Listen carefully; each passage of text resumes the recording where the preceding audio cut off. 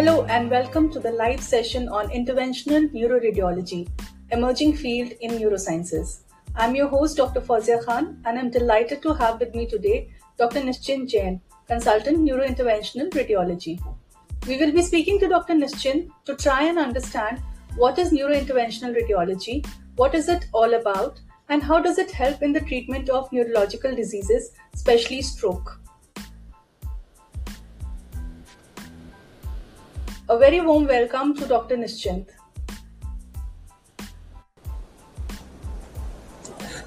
Thank you, ma'am, for the kind introduction. How are you, Dr. Nishchint? I'm doing well. How are you? Yeah, it's wonderful to have you with us in this live session. So, Dr. Nishchint, let us start with the role of a neurointerventional radiologist. A lot of our viewers may not be familiar with this term. So if you can just explain what is the role of a neurointerventional radiologist in the field of healthcare. So neurointerventional radiologist or basically interventional neuroradiology is not a new field.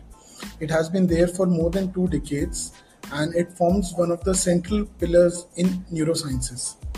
Okay. Field basically involves treatment of complex neurovascular or diseases that are related to blood vessels of brain which are treated in a minimally invasive way without opening up of the brain.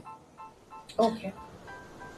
The doctor basically uses a pinhole in either the leg or the arm, and then he takes his tubes and catheters up into the brain where we are able to perform complex vascular procedures causing minimal morbidity to the patient. Okay. And can you explain some of the common conditions or cases which a neurointerventional radiologist usually handles? So one of the most common conditions that we are now handling is the stroke. So as we know, stroke or paralysis is when one part of the body stops to function. So if a patient reaches us within say a window period of 24 hours, we can go and take the clot out and we can restore the blood supply to the brain. We also treat brain hemorrhage in a minimally invasive way. So one of the types of brain hemorrhage is called as subarachnoid hemorrhage, which is basically hemorrhage into the water of the brain. And the most common cause is one of the arteries has ballooned out. We can go and close down that balloon using these techniques. The other common group that we treat is known as AVMs or arteriovenous malformation. Simply understood, they are tufts of blood vessels. They're cluster of blood vessels which are entangled together and they have a high tendency to bleed. So we can go and endovascularly, we can go and occlude these vessels so that the patient does not have bleeding in future. Okay. So Sorry, please go on, Dr. Nishchint. Yeah, please go on. So we are also now treating another type of brain hemorrhage, which is called as a subdural hemorrhage, which is basically hemorrhage of the brain surface, and we can use minimally invasive techniques to that can avoid a major brain surgery for the patient. We are also treating complex spinal vascular problems where again either there is a vascular malformation within the spinal cord or there is a hypervascular tumor which is drawing a lot of blood, and before surgery you can just go and stop all the blood supply to such a tumor. If I am to understand correctly, this neurointerventional radiology is a minimally invasive way in which the neurological disorders can be addressed. Is that right? Absolutely.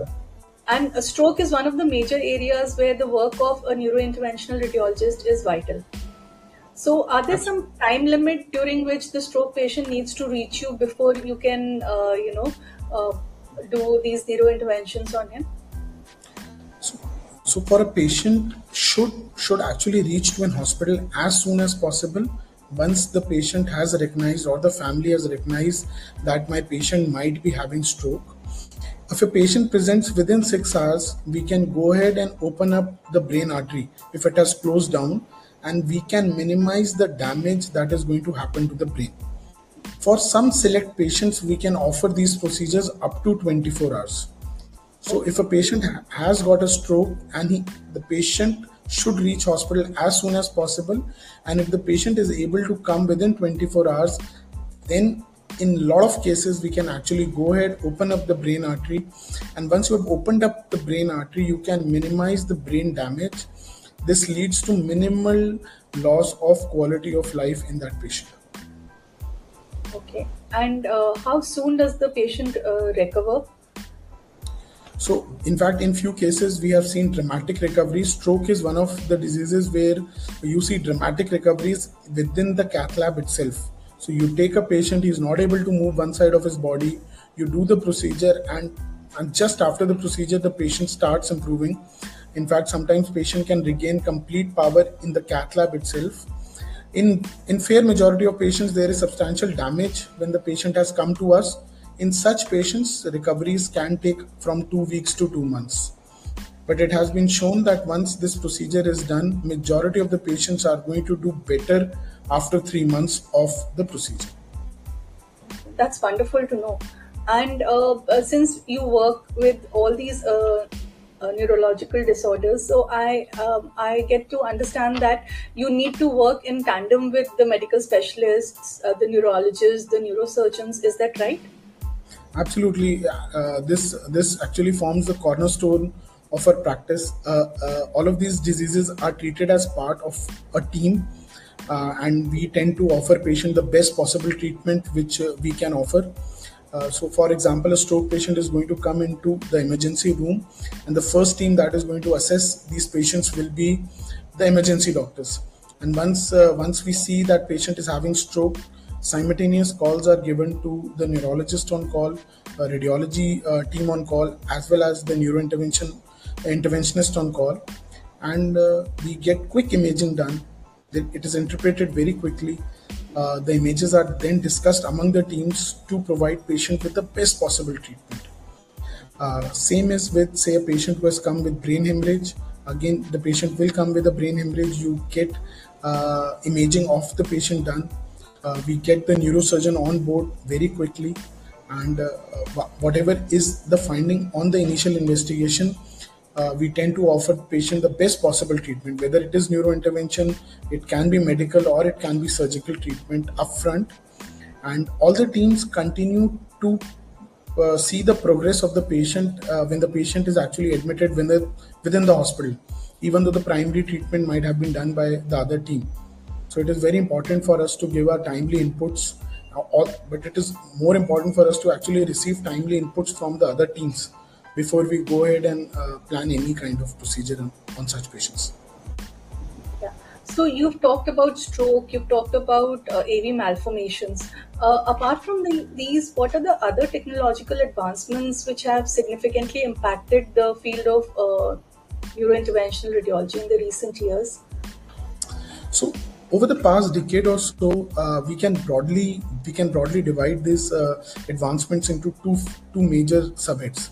The first is emergence of a lot of medical evidence to support treatment by this modality. So over the last 10 years, multiple scientific papers, multiple randomized controlled trials have come in various peer-reviewed journals which have conclusively, beyond doubt, proven medical efficacy of these procedures.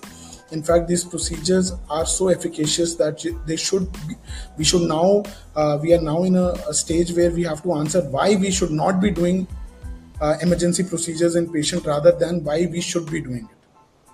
The other important part is improvement in the equipment, the hardwares, and the X-ray modality that we use has allowed us to increase the spectrum of diseases that we can treat. Majority of our patients have very small hospital stay. Post procedures, patients are either kept in recovery room or in ICU maximum for a day, and we can look at an early discharge of these patients.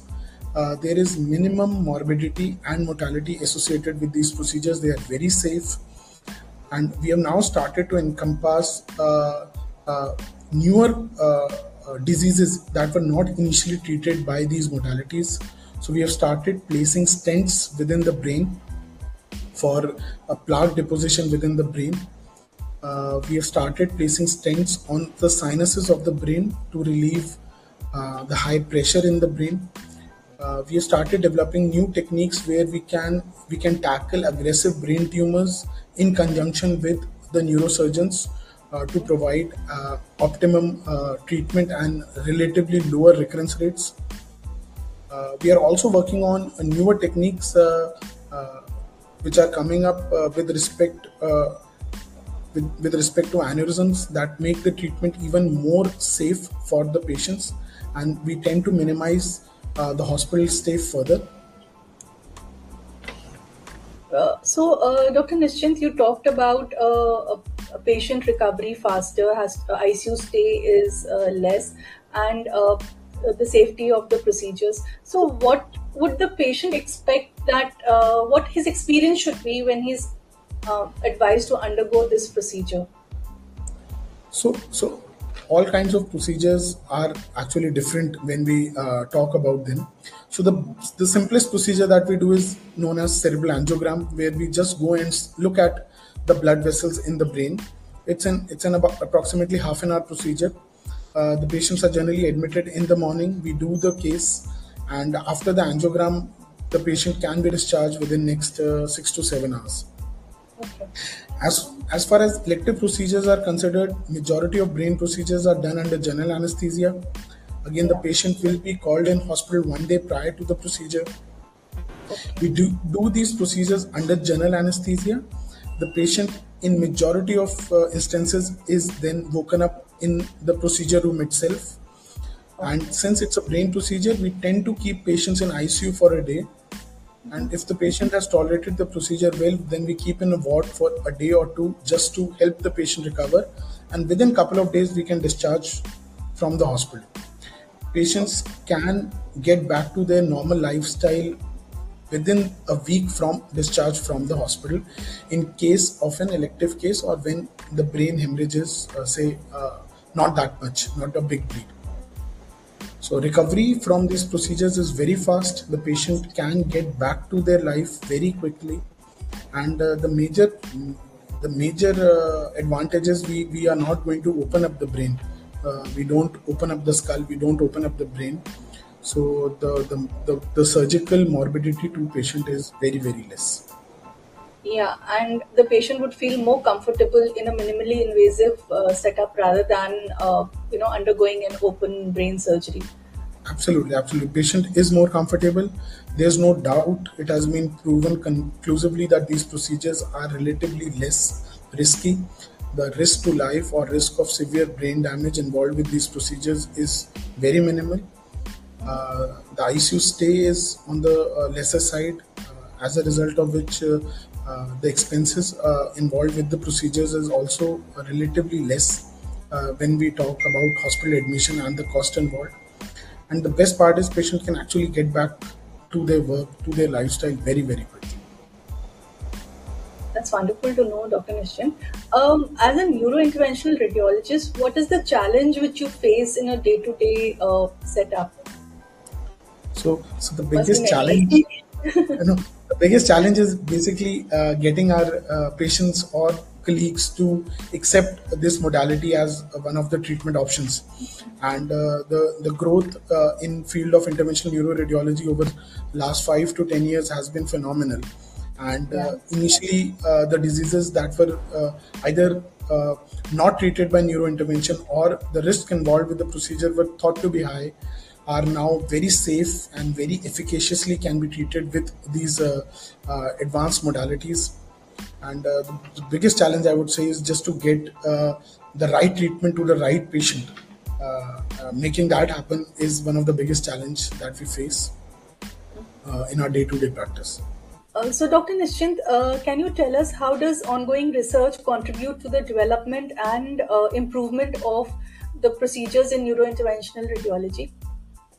So, as with other fields within the medical science, research forms a very, very important part of neurointerventional radiology also. Research is required first for us to validate the procedures that we are going to do in the patients.